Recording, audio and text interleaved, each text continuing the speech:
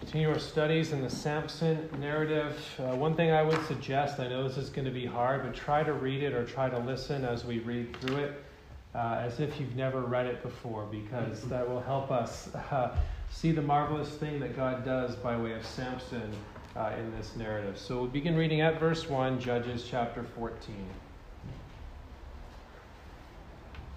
Now Samson went down to Timnah and saw a woman in Timnah of the daughters of the Philistines.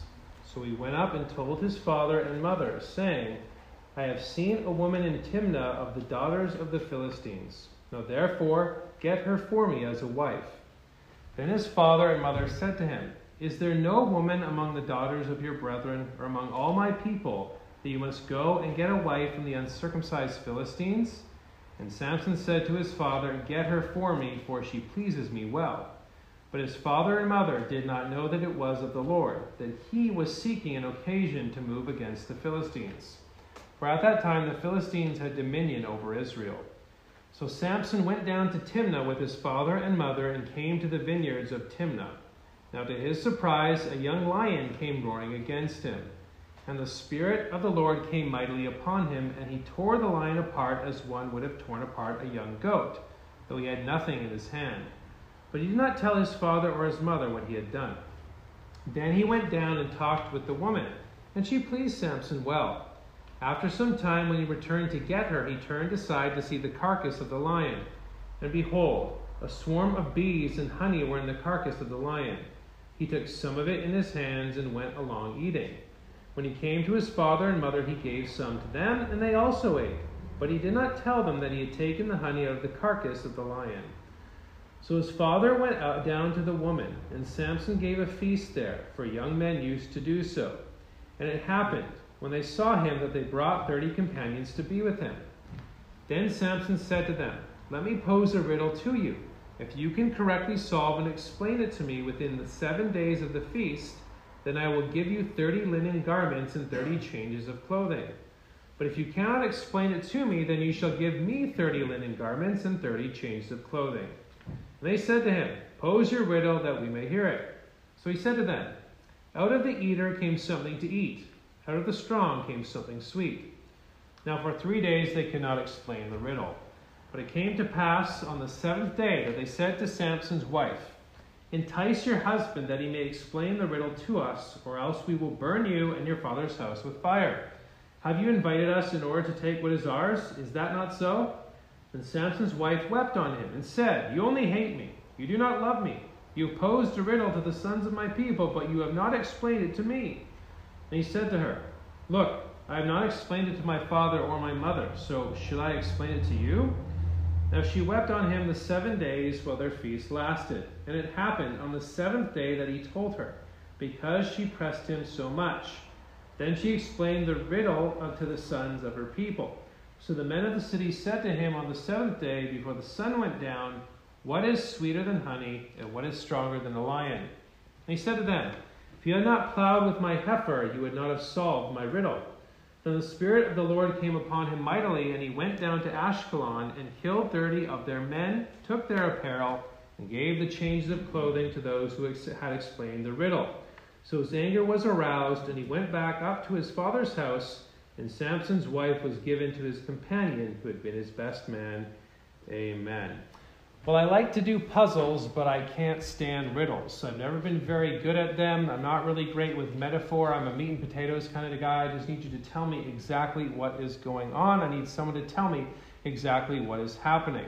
And when it comes to the providence of God, usually that doesn't happen so much. We would like God to tell us why things are occurring, why things are happening. We want to know every jot and tittle of what is going on. But that is just not reality. And sometimes things are not always as black and white as we would like it to be. And certainly when it comes to the need for being told what to do, we certainly, when it comes to this idea of knowing the salvation, where salvation would come, Israel would have wanted that. But we see that God's salvation by way of Samson is going to be unexpected. And the reason it needs to be unexpected is because the people have become so dull. The people have become so complacent. The people have not considered the fact that they are under servitude. They know they are, but as we see in the Samson narrative, they do not cry out. And so we see in the book of Judges this degeneration. We see this Canaanization of the people of Israel. But in contrast with that, we do see the so great salvation of the Lord. The people engage in wickedness, and then God is pleased to raise up a deliverer. So we are in that Samson narrative. Under the Jephthah narrative, we saw how Israel had degenerated so far, how many gods they served. But with the Samson narrative, we see that they don't even cry out for help anymore. And yet God is so very pleased to raise up Samson anyway. And so the problem is very clear, at least the overarching problem in the Samson narrative is the complacency of the people of God. There's the other problem of the weakness of God's servants. That's a sub-problem. But the main problem seems to be the overarching problem with respect to the complacency of God's people. The people are content to be under tyranny, and so it requires an unexpected plan of God to bring about their salvation, and it requires the initiative of God to bring about that salvation. And so in Judges 14, we see the secret occasion of the Lord's so small salvation. The secret occasion of the Lord's so small salvation. Dale Ralph Davis pointed out the importance of secrets, and I didn't have that word as I was reading through it. There's a certain word that's used 17 times in this chapter, and that word is told. What is told and what is not told. So secret just encapsulates and encompasses that very well. And a secret is something that is hidden. There's things that we know. There's things that Samson knows. There's things that the Lord knows. But there are many things that other people in the narrative do not know. So secrets certainly help encapsulate what is going on in Judges 14. So we'll structure our points using that word. So the first point is the secret of Yahweh's plan in verses 1 through 9. So the secret of Yahweh's plan, verses 1 through 9. And then secondly, we'll see the secret of Yahweh's salvation, verses 10 through 20. So the secret of Yahweh's plan, and then we're going to see the secret of Yahweh's salvation. So let's first look at the secret of Yahweh's plan in verses 1 through 9. Now it's important to remember the birth narrative in chapter 13. Again, with this Judges cycle, typically there's sin, oppression, and deliverance. It's not typical repentance. Repentance is a change of mind. Repentance is a sorrow over sin. We don't see that with the people of Israel. They're sad that they're under oppression. They're crying out in pain. And yet God is still pleased to deliver them. But with Samson and the Samson narrative, as they're under the Philistines in 13:1, it just says, again, the children of Israel did evil in the sight of the Lord, and the Lord delivered them into the hand of the Philistines for 40 years. So it is a very hopeless time. It is a very hopeless situation. And usually birth narratives in the scriptures come at a hopeless time to provide hope for the people of God. And hope is going to come by one who is of the tribe of Dan, that small tribe of the son of Mr. Manoah and the son of Mrs. Manoah. We see how this promised son is going to be consecrated, he's going to be set apart, and he is going to begin to deliver the people out of the hand of the Philistines. And so that is all in view. We cannot forget that very thing. God is going to use this one to begin to deliver the Israelites from the Philistines. And it starts with a distressing request. And it starts with a distressing request. It would be distressing for his parents. And so we see in verse 1, now Samson went down to Timnah and saw a woman in Timnah of the daughters of the Philistines. Now we know that Israelites are not supposed to marry Canaanites. They're not supposed to marry anyone who is not an Israelite. But we see Samson sees this woman and he wants her as his wife. Now there is a divide when it comes to the commentaries. The older boys view it as a positive thing, in the sense that Samson is doing it for a specific purpose. He's calculated, he knows exactly what he's doing. The newer boys suggest that Samson is just looking with his eyes. So there is that divide among the commentators. Certainly both could be in view, but certainly it could be the case, especially what we see with verse 4, that Samson is doing this for a calculated reason. Not saying he doesn't have his problems later, not saying he doesn't have his issues and weaknesses, But the point is, God is going to use this daughter of Timnah to bring a provocation, to bring an occasion for God and Samson to move against the Philistines. And the reason that's important is because of the problem. The people are complacent. The people don't care. The people are fine with being under tyranny. So something has to happen. Something needs to occur. Something needs to provoke the Philistines and to provoke and to provide an occasion which this wedding is going to do. So we see Samson, he goes down, sees this lady that he likes. He goes, he's following the proper protocol. Usually it was the parents who negotiated what the marriage would look like. And so he goes and talks to his parents and says to them in verse 2, I have seen a woman in Timnah of the daughters of the Philistines. Now therefore, get her for me as a wife. Now the parents freak out. The parents are concerned. That's not exactly the woman that they thought that he would be bringing home to meet the parents. In this case, it's going to be a Philistine. And so they cry out. They're concerned. Is there no woman? Verse 3. Then his father and mother said to him, is there no woman among the daughters of your brethren or among all my people that you must go and get a wife from the uncircumcised Philistines? So the parents don't know the reason. The parents don't know the purpose. It is distressing for them. They've had this wonderful experience where Yahweh appears to them and says, your son is going to be the deliverer. Your son is going to save the people. But now he's coming and he's wanting a wife from Timnah. He's wanting a lady of the Philistines rather than another wife.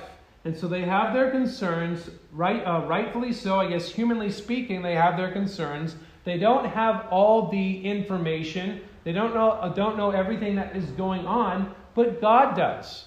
And we do as the readers. It's called divine eavesdropping. We know what's going on, but a lot of people in the narrative have no idea. And so the father and mother have no idea. And Samson says to his father, get her for me, for she pleases me well. Now again, that divide is there with respect to the old boys and the new boys. Is he acting negatively or is he acting positively? Now, if he's acting negatively, he was just right in his own eyes. I mean, that language is used in 17:6, describing Micah's idolatry. It's used in 21:25 to describe the whole arching problem for the people of God during the time of the judges. However, a lot of the older boys point out Hebrews 11. I mean, Hebrews 11, Samson is there, and by faith he does stop the mouth of lions. By faith, he does subdue kingdoms. Just listen to Matthew Poole as an example of what I mean. This action of Samson's, though against common rules, seems to be warranted, partly by the greatness and goodness of his design in it, and principally by the instinct and direction of God, which is mentioned in the following words, which was known to Samson, but not to his parents. So again, there is that divide, and I'm not sure that if you take the positive or negative route, it changes the overall meaning and purpose of the text. But it can give you a different view and perspective of Samson. You know what I think of Samson. I think he's got his problems. I think he's got his foibles. I think he's got his issues. And when I say that, I'm trying to temper, sometimes people like to drill Samson. There's this contempt against Samson. I feel like I have to protect Samson, although I'm sure if we were walking down the street, he'd be protecting me from whatever would come out against me. But the point is that there is this divide between the old and the new commentaries depending on how they view Samson here. So it could very well be negative. I mean, that's not outlandish with what we see in some of those other chapters. But it's also not that outlandish with what we see and how he responds and how he even acts with respect to his wife in chapter 15. But we see in verse 4 the divine reason. His father and mother did not know that it was of the Lord. That it was of the Lord. The Lord has a specific purpose for this. The Lord has a specific reason for this. And God is behind this. That he was. Now some translations are, again, the old boy, new boy sort of distinction there. The old boys say he, referring to Samson. So some of the old boys. The new boys say he, referring to God. I think God is in view that he was seeking an occasion to move against the Philistines. For at that time, the Philistines had dominion over Israel. There's this clear problem. There's this clear issue. The people are under oppression, and God is working. God is going to bring that wonderful salvation. It is the providence of the Lord, a special providence of the Lord for the people of God, that he might bring them out of this captivity. And so Samson is going to bring about, God is going to use Samson to bring about this salvation. God is going to demonstrate his strength. He's going to demonstrate his strength by way of Samson's strength. But God is also going to demonstrate his strength by Samson's weakness. Because the servants of God are not perfect. The servants of God have their issues. And God is the one that we can trust in all things. And brethren, in reality, everything that happens is the providence of God. God always works by way of, he works by means. He works through people. He works through choices that we make. But God is the one who is always working. God is the one who is always in control. That doesn't mean he is the author of sin. The Bible says that he does not tempt to sin. He cannot do that. But he can work through the sinful nature of mankind to bring about his promises. But man is the one who has responsibility. We see this very clearly in Acts chapter 2. When Peter he hammers home who Jesus is to these Jews. He says, you killed him, but it was God's predetermined purpose. So everything is the providence of God, but Mr. Manoah and Mrs. Manoah are having a tough time seeing that. They don't have that information. They don't know verse 4 like we do, or like perhaps Samson does as well. So verses 1 through 4, that highlights the secret of Yahweh's purpose. And still under our first point, we'll see in verses 5 through 9, the secret of Samson's strength. So there's Yahweh's purpose, then we have Samson's strength. And so we see the secret of the lion in verses 5 and 6. We see in verse 5, so he wants this wife. It's going to be the occasion for why Samson is able to go against the Philistines and to provide a provocation. But something happens first. Verse 5. So Samson went down to Timnah with his father and mother and came to the vineyards of Timnah. We know from verse 6, perhaps they got separated a little bit on the way, don't know why. But something happens, verse 5. Now to his surprise, a young lion came roaring against him. This lion comes out of nowhere and it attacks him. Again, pretend you are reading this for the first time. We have no indication of the strength of Samson until now. We have no indication that he can rip a lion in two. And we see that it is of the Lord. So this lion comes out, verse 6, the Spirit of the Lord. Samson's strength comes from the Lord. The Spirit of the Lord came mightily upon him, and he tore the lion apart as a lion would have torn apart a young goat. He tore it. He killed it. And then we see, though he had nothing in his hand, we see this demonstration of his strength. We see this demonstration of the power of God upon him, that he would tear this lion in two. It highlights this strength really does come from the Lord. And he's empty-handed. There's no ox goads. We all thought it was wonderful when Shamgar killed those Philistines with an ox goad. It's pretty cool with that thing flying. Or the dagger of Ehud. But here it's just Samson. Here it's just him. Here he just has the Spirit of the Lord, gives him that strength, and he tears that lion in two. He rips it apart. He tears it apart. Probably not in two because the carcass is still there, but nonetheless he tears it apart as easily as a lion would have torn apart a young goat. And he did it with his bare hands. But he doesn't tell his parents. Verse 6. But he did not tell his father or his mother what he had done. So a great demonstration of strength, and he keeps it to himself. And then we see the secret of the honey in verses 7 and 9. Then he went down, verse 7, talked with the woman, and she pleased Samson well. So he saw her, and now he's talking to her. And she had pleased Samson. No indication what she thinks in this whole thing. But that's just an aside. She pleased Samson well. And after some time, when he returned to get her, so they have this conversation, perhaps the parents talk about the price and negotiate what that is, and so he goes back, and now he's coming back down. By the way, coming down or going down is also repeated throughout this section as well. So he's going down to Timnah again in verse 8. He returned to get her, and he wants to see what happened to that lion. And so he turns aside to see the carcass of the lion, and something surprising. Usually bees don't take up their home inside a carcass.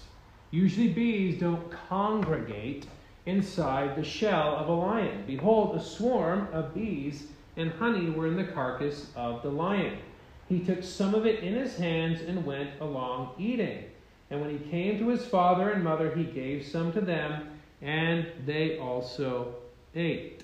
And perhaps there's some commentators highlight differing reasons as to why this is the case. Why is there honey? Why is there a bee? Why are these bees? Why is this there? Maybe it's to highlight something sweet in a world of decay. It also perhaps highlights that it's God who would do this. Because bees don't typically congregate and make their honey inside a carcass. That could be there as well. Again, the older boys and the newer boys. Could he be defiling? Could he be defiling his Nazirite vow? That could be in place as well, although Gil and Josephus suggest it might not be the case. There's no indication that he's been unclean. And the newer boys say the reason he didn't tell his parents is because he doesn't want to make them unclean. But the older boys give another reason as to why he doesn't tell them. He doesn't tell them about the lion. He doesn't tell them about the honey. Now, brethren, I don't know about you, but if I tore a lion in two, I would tell everybody about it. I'd want everybody to know that I slaughtered that lion with my bare hands, and I'm the strong one who did that very thing. People would tweet it, people would Facebook it, they would TikTok it these days, but Samson keeps it to himself. And the older boys suggest it's because he does not want the Philistines to know.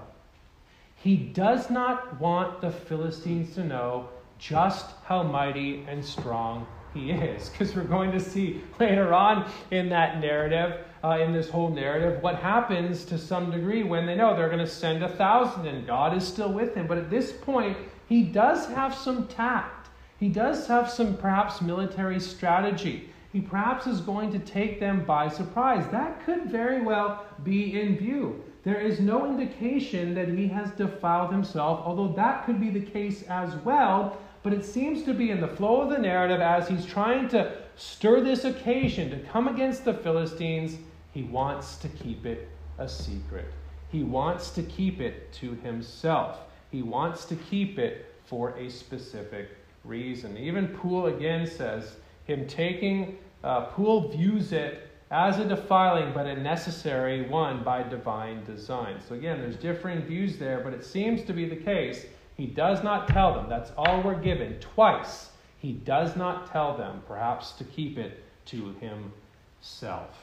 So that he can then come upon the Philistines in a surprising sort of way. Now, I think as we end this point, I think there is an important application that we can take away, and one that it comes up a lot sometimes in these narratives, and that is the importance of the providence of God and the fact that God is absolutely sovereign. And with respect to that, we need to see and highlight there are secret reasons for what happens in our life that we just don't see. We know the overarching reason, we know the overarching purpose. What man means for evil, God means for good. God is working together for good in the life of all those who are called according to his purpose. God is doing all of those things. And that needs to be a comfort for the people of God. We are perhaps in many ways like Mr. and Mrs. Manoah. We don't know. We don't have verse 4 for our lives.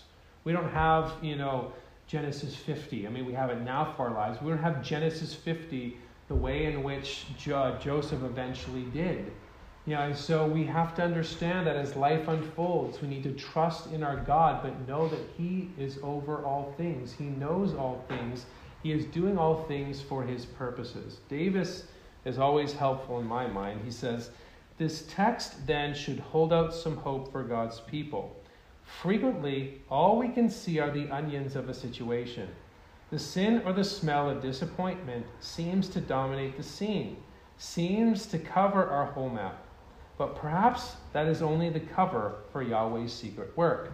Perhaps our greatest comfort is hidden in what we don't know or can't see. Perhaps it is from Yahweh, who has His own saving design to work either through or in spite of yuck and muck. We have to remember that, brethren. Life is difficult, life is perplexing, life is filled with enigmas that we don't understand, like a son wanting a Philistine wife. But we have to trust in the promises of God. This would have been important for the remnant in Israel. This is important for the exiles like us when we go through the muck of life. We need to be remembered that there are reasons God is doing something in our life that we don't always understand. But another assurance that we can get with that is that God will be with us. And Yahweh's might is sufficient. God will be near to us. He will never leave us nor forsake us. His grace is made sufficient in our weakness. So there are secret reasons that God has that we don't see. And thankfully we can trust in the secret of Yahweh's plan. So that is the secret of Yahweh's plan. Let's then move secondly to the secret of Yahweh's salvation in verses 10 through 20. So the secret of Yahweh's salvation, and notice the secret of Samson's riddle in verses 10 through 14. And we see the occasion. He's getting married, verses 10 and 11. So his father went down to the woman, and Samson gave a feast there, for a young man used to do so. So there is this custom to have what's called a drinking feast for 7 days. Perhaps it would have been perhaps like a stag party or something like that. And so then all these young men come down. It happened when they saw him that they brought 30 companions to be with him. So perhaps he doesn't have a whole lot of friends in Timnah. Now here are all these other friends or makeshift friends who are going to come with him.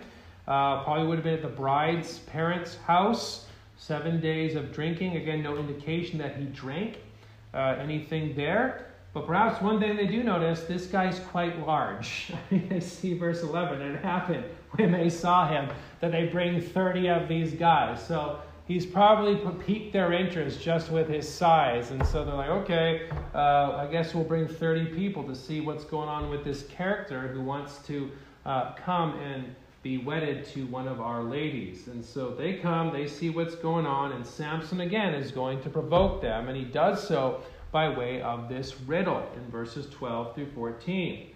So Samson says to them, let me pose a riddle to you. If you can correctly solve and explain it to me within the 7 days of the feast, then I will give you 30 linen garments, so undergarments, and 30 changes of clothing, which would be like new suits, as Davis says. But if you cannot explain it to me, then you shall give me 30 linen garments and 30 changes of clothing. So these are the terms. This is the riddle. I mean, he knows what it is because he's the only one who's seen the lion and the carcass. He's the only one who's seen that very thing. But they agree to the terms. Here's this guy, here's this macho man, and so let's see what he's got. Fine, pose your riddle. That way we hear it. And he's going to give them a riddle that they probably couldn't answer at all, really, because they don't know. And so he gives the riddle. He says to them, verse 14, out of the eater came something to eat, and out of the strong came something sweet. The irony with that first line is a consumer now produces food, and the irony with the second line is something that is strong and burly produces something that is sweet.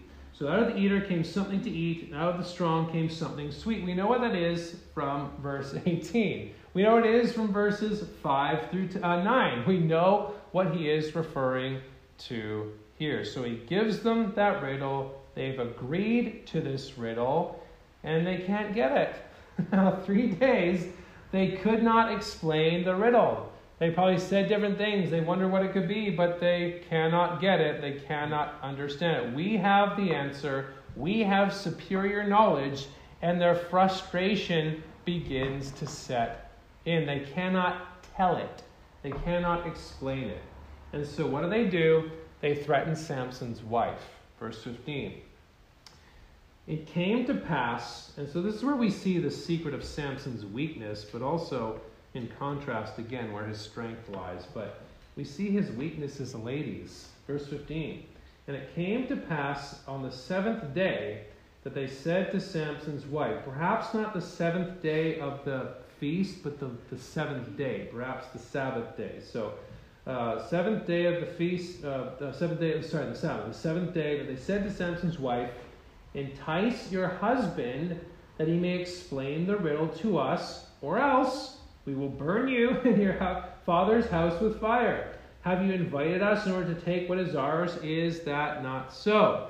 So they intimidate, they say command, or they command him to seduce, to entice, or we're going to burn you. And so what's she going to do? I wonder what her decision is going to be. She is going, obviously, to emotionally manipulate her husband, which is exactly what she does. She manipulates him. Emotionally manipulates her husband. And we see it in verse 16. Then Samson's wife wept on him and said, you only hate me. You do not love me. You have posed the riddle to the sons of my people, but you have not explained it to me. You don't love me like you say you do. Again, it's blackmail. It is manipulating. It is trying to get something out of Samson. And Samson, to his credit at this point, keeps it together. 17, still in 16, the second part there. And he said to her, look, I have not explained it to my mother or my father, so should I tell it to you? I haven't explained it to my parents, so should I then tell you what it is? But notice, she presses him further. She vexes him. And this is a bit of a foreshadow with the vexation he's going to have with Delilah. Now, but again, what he did was wrong. Telling Delilah where his strength comes from. That was wrong, but she vexes him. She presses him. I mean, as we're going to see in the narrative, Samson's alone, essentially. Samson's by himself. I mean, the Judahites, they want to give him back to the Philistines. I mean, he is by himself in this whole narrative. I mean, we would all cave too. You don't love me, you don't love me, you don't love me. I would cave after 5 times it's said. He waits quite some time. She vexes him for 7 days. Now, while she wept on him, the 7 days, their feast lasted. And it happened on the 7th day that he told her, because she pressed him so very much. She kept batting her eyelashes. She kept crying crocodile tears. She kept manipulating. And eventually he does give in. That is a foreshadow with what shall happen with Delilah. But we know from verse 4, it is to bring about a specific occasion. So he tells it to her, and then she tells it to the sons of her people. And so then verse 18, the feast comes to an end, and we see, so the men of the city said to him on the 7th day before the sun went down, what is sweeter than honey, and what is stronger than a lion? And he knows exactly where that came from. And so he says to them, if you had not plowed with my heifer, you would not have solved my riddle. He knows who betrayed him. It was his wife. And the idea of a heifer carries the idea one cow who's not been under the yoke yet, wanton, unaccustomed, one who is not bridled, one who is not controlled. And so if you had not plowed with my heifer, you would not have solved my riddle. And so then in verses 19 and 20, we do see the start of that salvation. This was the occasion that God uses to bring about an occasion against the Philistines. Verse 19, then the Spirit of the Lord came upon him mightily, just as it was the case with the lion. Poole says, though he had a constant habit of eminent strength and courage, yet that was exceedingly increased upon special occasions by the extraordinary influences of God's Spirit. And so now we have that occasion. Now they really know who Samson is. These 30 saw this big guy coming for one of their ladies and were like, wow, what's going on with him? And now all of Ashkelon knows who he is. Now all of Ashkelon knows that there is a deliverer in Israel. Then the Spirit of the Lord came upon him, and he goes down to Ashkelon, and he kills 30 of their men, takes their apparel, and gave the changes of clothing to those who had explained the riddle. Ashkelon is a city in Philistia. And so this is the climax. This is the occasion. We've seen or heard of the plan of the Lord. Now we see the power of the Lord as he begins to bring about that salvation. Davis says the text is clear. What we are dealing with is not Samson's temper, but the Spirit's power. If this seems brutal, we must simply live with it. We have already seen that when Yahweh delivers his people, he does not always dip his saving axe in Clorox and sprinkle them with perfume. To be delivered from evil will frequently be messy. And that is certainly the case here. Yes, he's angry. Yes, he's frustrated.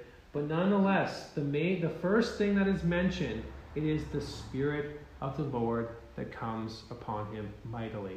And again, he is in Hebrews chapter 11. He is a man of faith.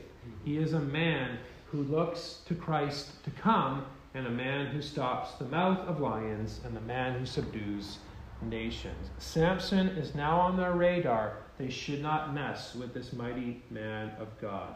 His anger was aroused. He went back up to his father's house after he gave these 30 pieces of apparel, respectively.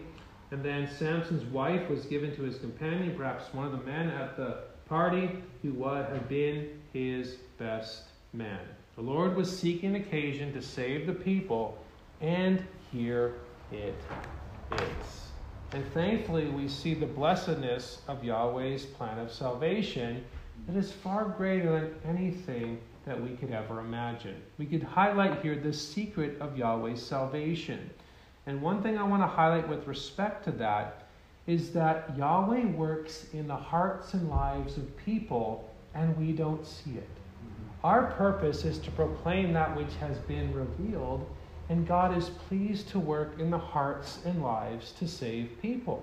And that also has some application for the people of God when it comes to our sanctification, brethren. We are under the Word of God so that we are fed and that we grow. Sometimes we don't always see that growth right away. Sometimes we do see that growth right away. But one thing it's important to remember is that we need to be under the Word of God faithfully. When someone wants to lose weight, you don't see that big drop right away, right? It is over a small increments, little bit by bit by bit, and after a long period of time, there we see that. Or if someone wants to gain weight, we see that bit by bit by bit, and it is over a long period of time, but you don't see it right away. A lot of the times that is the case with our growth as well. We don't always see it. We're struggling with this. We pray the Lord, we ask for forgiveness, and we move on. We come to church, we sit and hear some guy drone for a while. Hopefully it's not always droning, but they hear the Word of God, they're encouraged, they come again and do it next week, so that in a year's time, they can look back on that year and go, look, the Lord helped me, the Lord aided me, the Lord gave me the strength that I needed, and the Lord helped me grow in these areas. And that is encouraging. That is something to remind ourselves. It helps us press on. It helps us be faithful in the things God has called us to, but also gives us liberation when it comes to salvation. There is this means we use. It is the gospel proclamation, and God is pleased to work in the hearts and lives of people. He has his so great salvation, but he works secretly in the hearts and lives of his elect. And thankfully, this so great salvation comes in Christ Jesus. What we see in this so small salvation, because it is so small salvation, because with respect to the Philistines, even under Samson, yes, Samson pulls, the temple down and he kills the Philistines, but nonetheless, they're not subdued till later on under David. It is a start. It's a beginning with what we see in Judges 13, but there is a so great salvation that comes to one who is far greater. At this time, that mystery was hidden still. But thankfully, that mystery has now been revealed in the Lord Jesus Christ. He is the one who fulfills all the law and the prophets, that salvation comes in him. That salvation comes in the one who is the Son of God, who died on Calvary's tree. That is foolishness, isn't it?